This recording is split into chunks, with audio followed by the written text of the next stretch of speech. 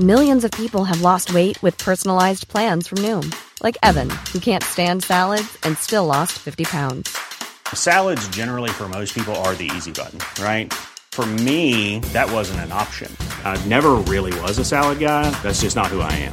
But Noom worked for me. Get your personalized plan today at Noom.com. Real Noom user compensated to provide their story. In 4 weeks, the typical Noom user can expect to lose 1 to 2 pounds per week. Individual results may vary. Many of us have those stubborn pounds that seem impossible to lose, no matter how good we eat or how hard we work out. My solution is PlushCare. PlushCare is a leading telehealth provider with doctors who are there for you day and night to partner with you in your weight loss journey. They can prescribe FDA-approved weight loss medications like Wegovy and Zepbound for those who qualify. Plus, they accept most insurance plans. To get started, visit plushcare.com/weightloss. That's plushcare.com/weightloss. Welcome to Talking Business, a podcast produced in Melbourne, Australia. The podcast is available on the Acast app, the Apple Podcast Store, or wherever you go to get your podcasts. I am Leon Gettler. My job is to review and monitor the week's news in business, finance and economics. I bring it all to you every week. This is episode number 33 in our series for 2018, and today's date is Friday, September the 28th. First, I talked to Andrew Tweedie, founder of Sydney-based tech startup Native Empire. These guys have developed a platform called Mapcats, which allows for highly sophisticated geo-targeting and mapping of social media activity and discussions. It's an extremely powerful marketing tool. Andrew expands on that and provides real case examples of how it works in practice. And then I talked to Indeed economist Callum Pickering, looking at labour market trends over the next 10 years. But first, let's talk to Andrew Tweedie. Andrew Tweedie, I want to talk to you about Native Empire. Yeah, sure. Well, tell us about Mapcats. This is a very sophisticated marketing tool for companies. Tell us about this. Yeah, so interestingly, we didn't set out to build a geo-targeted social media platform.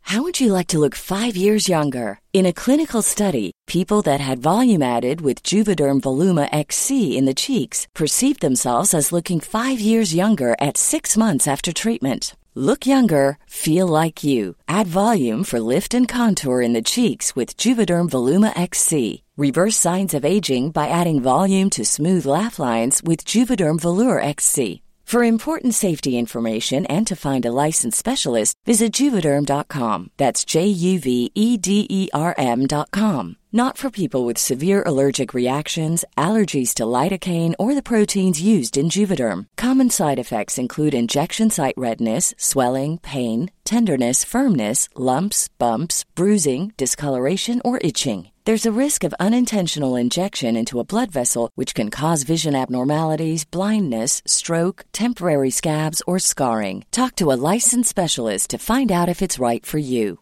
Hi, I'm Daniel, founder of Pretty Litter. Cats and cat owners deserve better than any old-fashioned litter. That's why I teamed up with scientists and veterinarians to create Pretty Litter. Its innovative crystal formula has superior odor control and weighs up to 80% less than clay litter.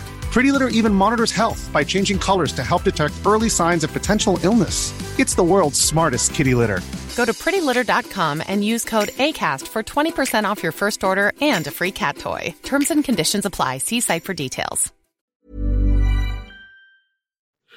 It evolves directly from working with some of the brands that we were doing campaigns with, and we kind of, I guess because it's such a new space, or at least it was when we started, we didn't really know what we needed to build, but we knew that we needed to engage under the brands with people in particular locations. And so what we did is we built Mapcats through an iterative process of trial and error. which is a tool that enables us to put a geofence area over a point of interest and then draw out the social media content that's created in that location. And then through our platform, we can apply filters that surface people that the brands want to engage with. So how exactly does it work? If I'm a company and I come to you and you pitch Mapcats to me, what are you offering me? So we are able to geographically identify social media influencers that are aligned to the brand. And then what we're able to do is those social media influencers, we're able to calculate the media value of their audiences, which then enables us to set up what we call brand collaborations between the brand and the influencer that matches the media value that they'll generate for that brand. Fascinating. So can you give me some real case examples of how it works in practice? Yeah, so we do a lot of work with alcohol brands, particularly new alcohol brands, who, as you'd imagine, it's a very competitive and crowded space with a lot of very established alcohol brands out there. So what we're able to do is, for example, a new alcohol brand that's been launched in Australia. It has a bit of a French Mediterranean vibe about it. But what we want to do is we want to introduce that brand into the target audience, particularly in targeted locations. So it might be in Sydney's eastern suburbs. So what we do is we use our tool Mapcats to put a geofenced social insights area over Bondi Beach, for example. And then what we can do is we can find social media influencers that have a similar feel to the brand's identity. And then we can see that if that influencer was to post about the brand, that this is the audience that brand could reach, and this is, I guess, the value of that audience. And so we can then connect that brand to that influencer to create some branded content, and the collaboration between them matches the media value that they generate in terms of what the brand gives them or pays them.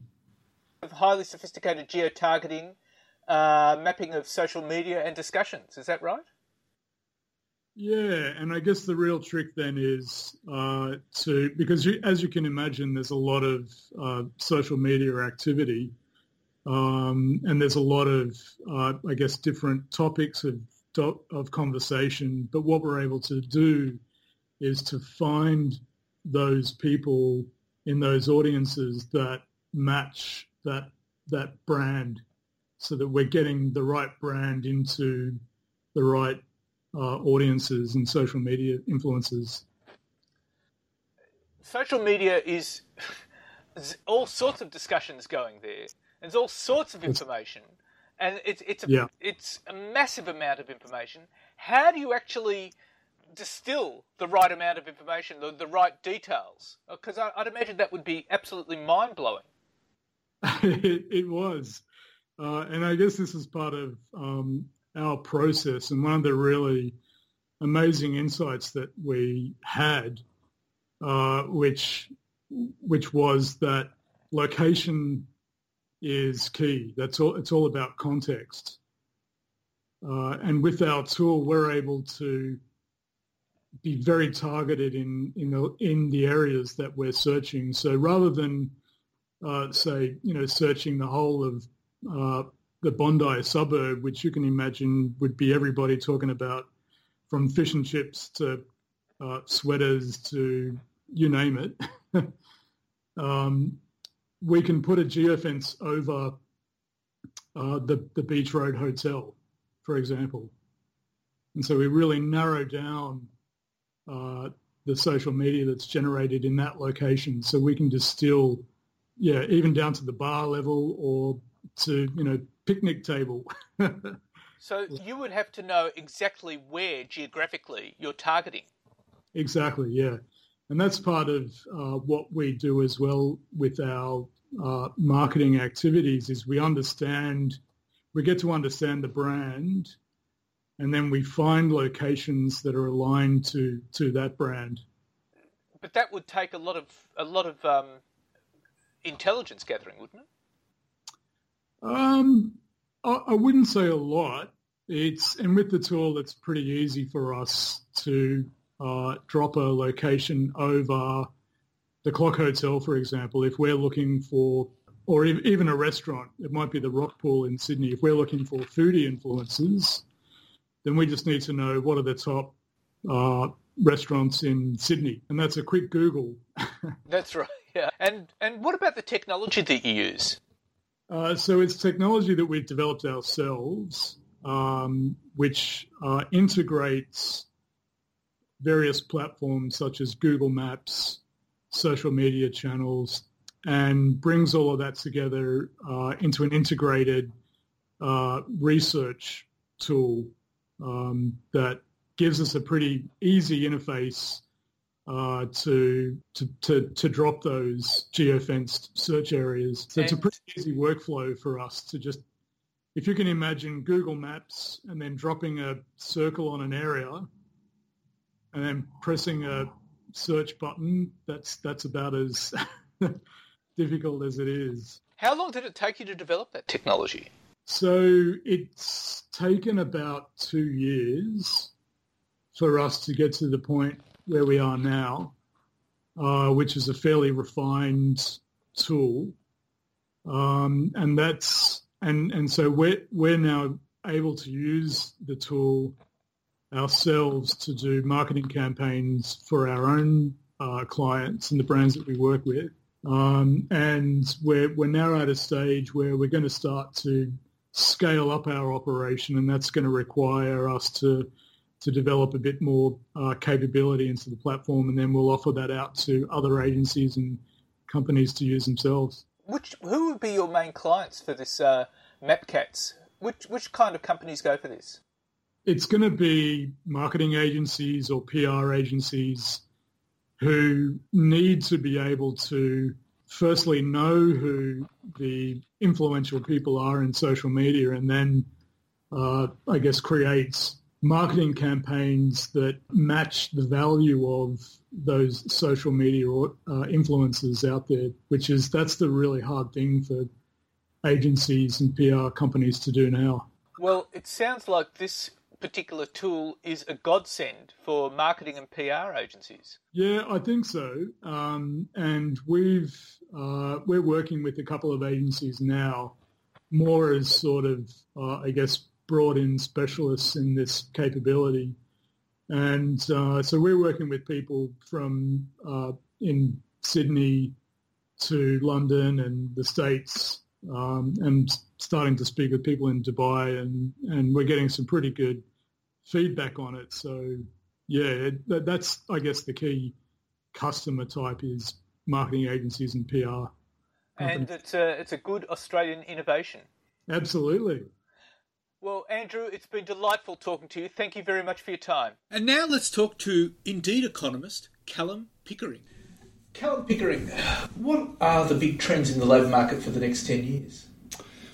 Well, the labour market's likely to change a great deal over the next decade. It's certainly changed a lot over the previous decade. I think we will, to some extent, see some continuations of recent trends. I anticipate that part-time employment will continue to rise as a share of total employment. Flexibility in the workplace is really is something that a lot of workers want these days, and I think that the labour market will continue to shape around that.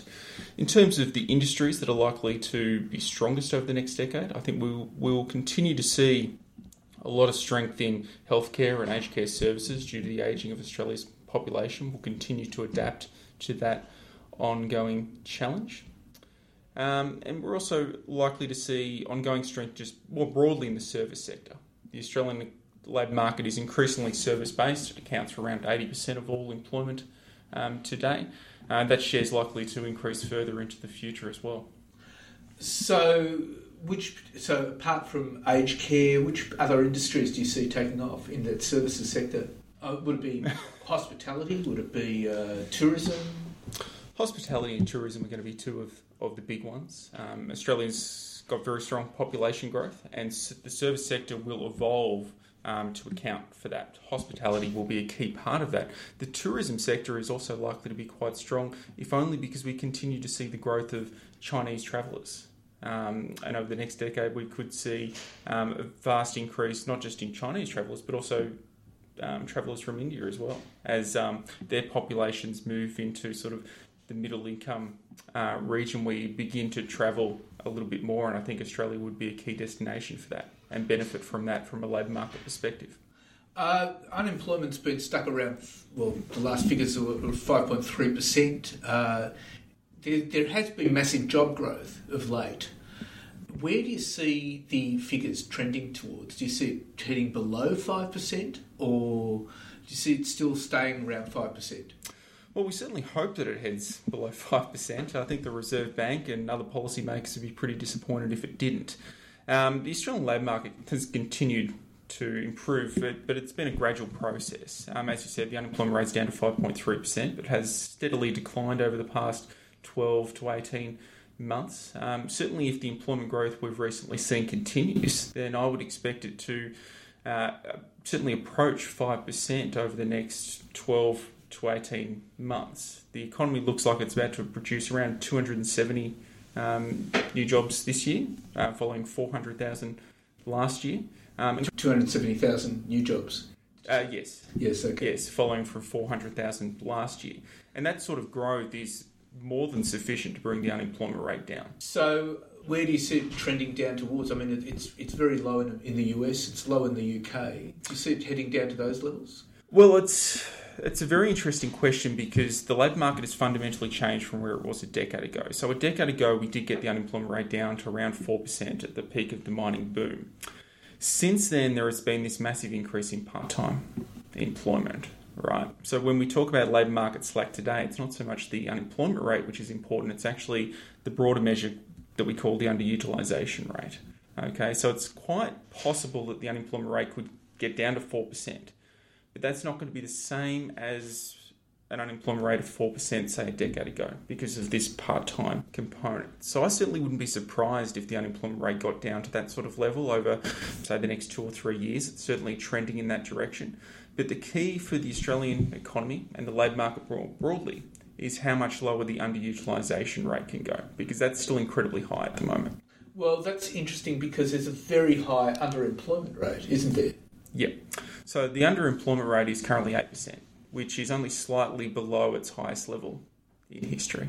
By comparison, back in 1990, when the labour market was very different, the underemployment rate was just 4%. So there has been that big transformation over that period of time.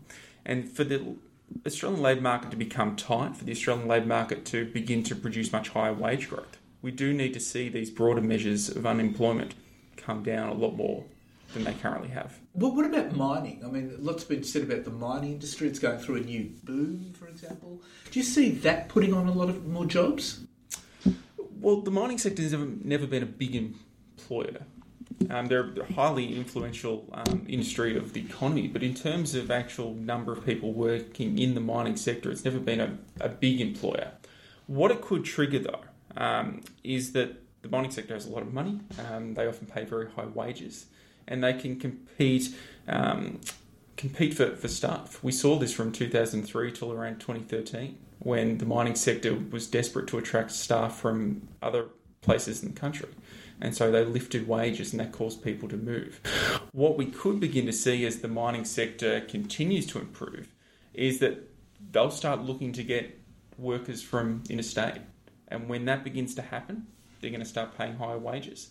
And that could in turn cause other industries and sectors of the economy to sort of retaliate in a way, and that could lead to higher wages in the future across the board.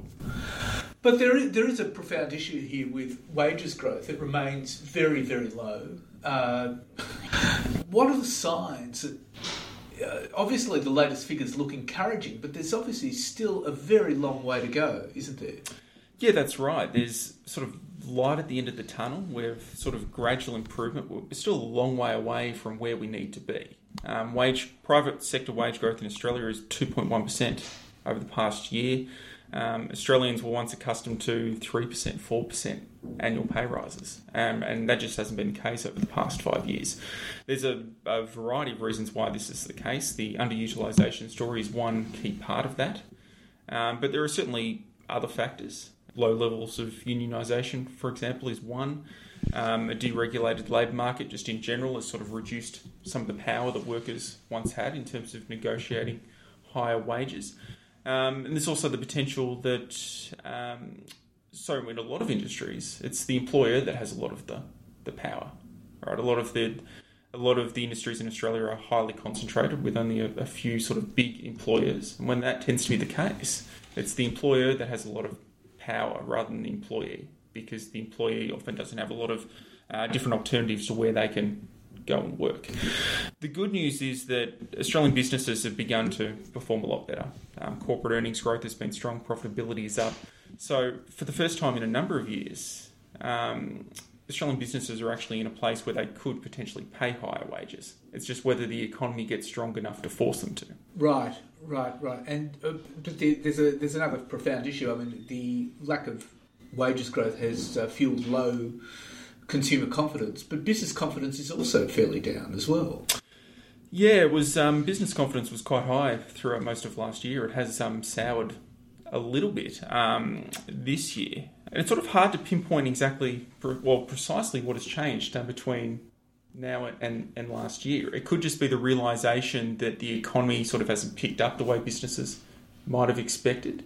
So that'll be an interesting issue going forward, because business confidence is often the key for employment growth. Now, employment growth has been strong last year and continues to be quite strong this year, but if business sentiment continues to head in a downward direction, then that could definitely weigh on employment and wages over the remainder of the year. So when do you see wages will start picking up? I mean, if it's not this year, do you see it happening next year? Or?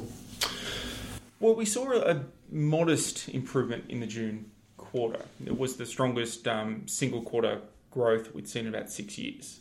So that's pointing in the right direction. But I don't think we'll see a sort of material improvement until early next year based on sort of the measures of underutilisation. So what we've seen is that the underutilisation rate has improved a fair bit over the past 12 months, but usually it takes maybe 6 to 9 months for that improvement to then translate into higher wages. Well, the other big question then is, where does that leave the RBA? Well, the key for the RBA is higher wages, and until they see higher wages, they're unlikely to increase rates, because without high wage growth, they're unlikely to see much higher inflation. So a lot of economists are saying an RBA rate hike is probably a 2020 story. Do you agree with that? That seems reasonable. It seems unlikely at this point that wage growth will increase sufficiently over the course of 2019 to justify a move. 2020 appears a more likely scenario at this point. Which is a bit scary, seeing a lot of economists are predicting that the US is going to slip into recession in 2020. Well, the US economy is certainly overdue for a recession. They've had quite a good run since they bottomed out back in around 2010. Yeah. So it certainly wouldn't be surprising if they did dip into a recession, particularly when you consider some of these trade issues that get talked about a lot. I mean, hopefully it won't be the case. Hopefully the US will continue to strengthen in the years to come, and that would certainly help us. But yes, if the US economy does head south, then that could very well push back RBA rate hike until... Whenever. Yeah, whenever. It's been a long time, and it could be, a long time before we do see a rate hike. Well, Callum Pickering, it's delightful talking to you. Thank you very much for your time. Thanks very much for having me. So what's happening in the news? Well, China has called off planned trade talks with the US. The decision comes in the wake of the US State Department's sanctions against China's defence agency and its director last week, and its tariffs on Chinese goods. There's a growing consensus in Beijing that substantive talks will only be possible with the Trump administration after the US midterm elections in November. In a significant escalation, $200 billion of Chinese products are now subject to tariffs. That's on top of the $50 billion in goods already slapped with tariffs earlier in the year. The big question now is, will President Donald Trump follow up with additional tariffs covering that amount of Chinese goods, as he threatened to do if China retaliated to his $200 billion salvo? That would effectively cover all the products that the US imports from China. And doing that will ratchet up a conflict that could undermine the global expansion and upend the supply chains of many multinational companies. And JP Morgan Chase and company strategists are starting to make forecasts and strategy changes around the potential that President Donald Trump gets so overconfident in the robust economy and markets that he makes a major miscalculation. The worry is that US economic and equity market resilience despite tariffs will embolden the president on all geopolitical fronts, autos, NAFTA, and particularly Iran, and thus risk a major miscalculation from sanctions that are tough to calibrate, according to strategists led by John Norman, and they wrote that in a note for clients. JP Morgan also is starting to factor into its strategy a growing potential for a Phase 3 of a US-China trade war next year, affecting all Chinese imports.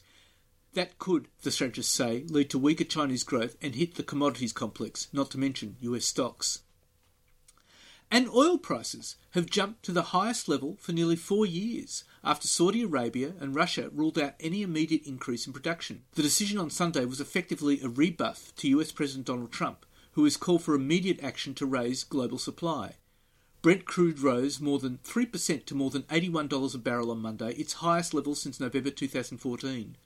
Saudi Arabia dominates the OPEC group of oil-producing nations, and Russia is its biggest oil producer ally outside the group. They have reportedly been discussing raising output by 500,000 barrels a day to counter falling supply from Iran. But a meeting of OPEC and non-OPEC energy ministers in Algiers ended without any formal recommendation for a supply boost. Mr. Trump said last week that OPEC must get its prices down. Experts estimate that once US sanctions on Iran are fully implemented from November, it could result in the loss of as many as 2 million barrels a day from global supply. And to Australia. And the federal government recorded an underlying cash deficit of $10.1 billion in the year to June, a $19.3 billion improvement on budget forecasts, according to the final budget outcome. The net operating deficit was $4 billion, or $15.8 billion better than the deficit of $19.8 billion estimated at the time of the budget. Total revenue was $456.3 billion, or $11.9 billion higher than budget estimates. Tax collected was $427.4 billion, or $12 billion higher than expected. Total expenses were $460.3 billion, or $4 billion lower than estimated. Net debt for 2017-18 was $342 billion, or 18.6% of GDP. Treasurer Josh Frydenberg said the underlying cash deficit at $10.1 billion, or just 0.6% of GDP, is the smallest in 10 years. And the Prudential Regulator is worried banks have spent too little maintaining computer systems, which could lead to more IT outages, further eroding trust in the financial systems. And it's warned them to boost investment spending. Australian Prudential and Regulation Authority Chairman Wayne Burrs warned this week that a backlog of maintenance jobs across a patchwork of systems reflected a period of persistent underinvestment in information technology, and banks are underprepared for the government's new credit reporting and open banking regimes. The health of the systems environment and associated risks have not been as well understood by peak decision makers as they should be, he told an event hosted by Cuscal. In a wide-ranging speech on technological disruption, a rare topic for APRA, Mr. Burrs provided a disturbing health check on the state of the bank IT systems. While praising banks' recent focus on information security, the quality of data, he said, needs to improve. Each of the major banks spends around $1 billion on technology each year, with a significant portion of that dedicated to keeping existing systems running. National Australia Bank announced earlier this year it would lift spending in an ambitious automation program. But Mr. Burrs has now flagged that other banks may need to follow, a move that would raise costs, a key concern for banking analysts and investors. Pointing to a challenge for incumbents as they face disruption from fintechs and global technology players, Mr. Burrs said it was a concern to APRA The bank's understandable desire to invest in new technology-enabled products and services, coupled with the necessary investment in cybersecurity and risk mitigation, comes at the expense of ongoing maintenance of existing technology platforms. And Fairfax Media's New Zealand arm, Stuff, and NZME Limited will not be able to merge, according to the Court of Appeal. The two businesses, which first flagged intentions to merge in 2016, hit another blockage after the Court of Appeal rejected the merger proposal. Now, under the initial plans, NZME would pay New Zealand $55 million to acquire Fairfax New Zealand's assets, with Fairfax Media Group gaining a 41% share in the company. But the initial merger proposal was blocked by the New Zealand Commerce Commission in May of 2017 due to concerns over diversity of choice. The two businesses decided to appeal the decision in the High Court, but in December last year, the High Court decided the merger could not go ahead. Adamant the merger was in the best interest of shareholders in the New Zealand media industry, Fairfax Media and NZME appealed the High Court's decision. Now, the High Court of Appeal declined the merger proposal, and NZME CEO Michael Boggs said he was disappointed by the decision, arguing the merger is in the best interests of NZME's shareholders and the New Zealand media industry. The business will review the judgment and consider its options. The third rejection of the merger proposal comes as Fairfax Media waits a merger with Nine. And superannuation, stored value travel cards and cryptocurrency are increasingly being used for money laundering by sophisticated criminals, according to Australia's Financial Intelligence Agency. Brad Brown, Deputy Chief Executive of the Australian Transaction Reports and Analysis Centre, or AUSTRAC, said money launderers and criminal groups financing terror were exploiting new technology to move illicit money around the world. Mr Brown said the financial services were vulnerable, with both retail and industry superannuation funds potential targets of money launderers constantly seeking loopholes to exploit. And AGL Energy is in trouble again with Victoria's Essential Services Commission after it was slugged with a record penalty of almost $3 million for failing to meet its liability under the state's energy efficiency regulations. The $2.9 million fine, divided between two separate AGL entities, dwarfs the previous highest penalty of $38,000 levied by the Victorian regulator. And this came days after Victoria's energy regulator threatened to revoke AGL's licence to sell gas and electricity in the state unless it provides correct customer complaints data by the end of October. Earlier this month, Victoria's Essential Services Commission told AGL to get its house in order after it was revealed the retailer's data on performance, customer complaints, hardship levels and customers' debt was inaccurate. And Australian biotech Immutep has landed two giants of the pharmaceuticals industry, Merck and Pfizer, as partners in an early-stage clinical trial of its drug candidate in treating cancerous tumours. The cancer drug developer said it had entered into a collaboration and supply agreement with the two companies. And coal miner Coronado Global Resources is seeking to raise up to $1.39 billion for its Australian initial public offering. According to terms sent to potential investors on Monday morning, the miner's IPO is priced at $4 to $4.80, which would value the company at $3.8 billion to $4.4 billion. And Westpac Group, the nation's second largest lender, is giving risky property investors less than 1 month to find another lender, amid growing concerns about the impact of rising rates, falling values and oversupply. The bank sent a single-page letter to investors with a warning that it can no longer support our commercial relationship with you, adding it will work with the borrower to help them find a new lender. And Santos has outlined a strategy to lift production to more than 100 million barrels by 2025, almost doubles its existing output, based on expansion in LNG as well as its core Cooper Basin acreage and its recent acquisition of Quadrant Energy. In a presentation to investors in Sydney, Chief Executive Kevin Gallagher pointed to the progress the oil and gas producer has made since the start of 2016 in cutting costs, restoring the balance sheet, selling non-core assets and reinstating dividend payments. He said Santos, which rejected a $14.4 billion takeover bid earlier this year from US suitor Harbour Energy, is, in his words, now positioned for disciplined growth leveraging existing infrastructure in all 5 of our assets in the portfolio and are targeting production of more than 100 million barrels of oil equivalent by 2025. He said growth projects include developing the Barossa gas field off the north coast to supply the Darwin LNG project, the expansion of the PNG LNG venture, the acquisition of a stake in the Pyongyang gas field. Expansion is also seen in the Cooper Basin at the GNLG venture in Queensland and in eastern Queensland more generally, and from Quadrant assets, specifically the recent Dorado oil discovery. And that's it for this week. And next week I have a terrific interview with Alex Wilcock. And he runs a company called Maker & Son in the UK. And they make prime furniture, prime sofas and footstools. And it's an extraordinary company. And they're looking for Australian investors. It's a great interview. In the meantime, you can keep up with me on Twitter at TalkingBizBizz or on Facebook. Looking forward to bringing you Talking Business next week. Ever catch yourself eating the same flavorless dinner 3 days in a row? Dreaming of something better? Well, HelloFresh is your guilt-free dream come true, baby. It's me, Keke Palmer. Let's wake up those taste buds with hot, juicy pecan-crusted chicken or garlic butter shrimp scampi. Hello Fresh. Stop dreaming of all the delicious possibilities and dig in at HelloFresh.com. Let's get this dinner party started.